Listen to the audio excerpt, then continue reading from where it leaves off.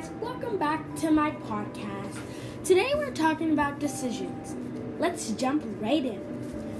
You can learn a lot about life by paying attention to what your parents have to say.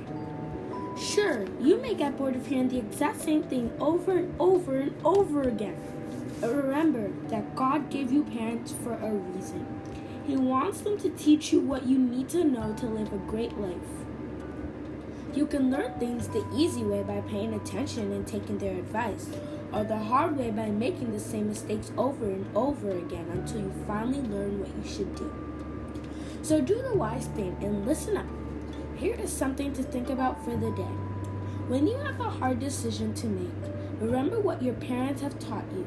And here's a scripture verse to think about for the day. It's from Proverbs 23:12. It says, "Remember what you are taught, and listen carefully to the words of knowledge." Let's pray. Dear God, help me and all the listeners to listen to our parents and learn the lessons you want us to learn, and bless them. Amen. Thank you guys so much for listening to this podcast, and I'll see you guys in my next episode.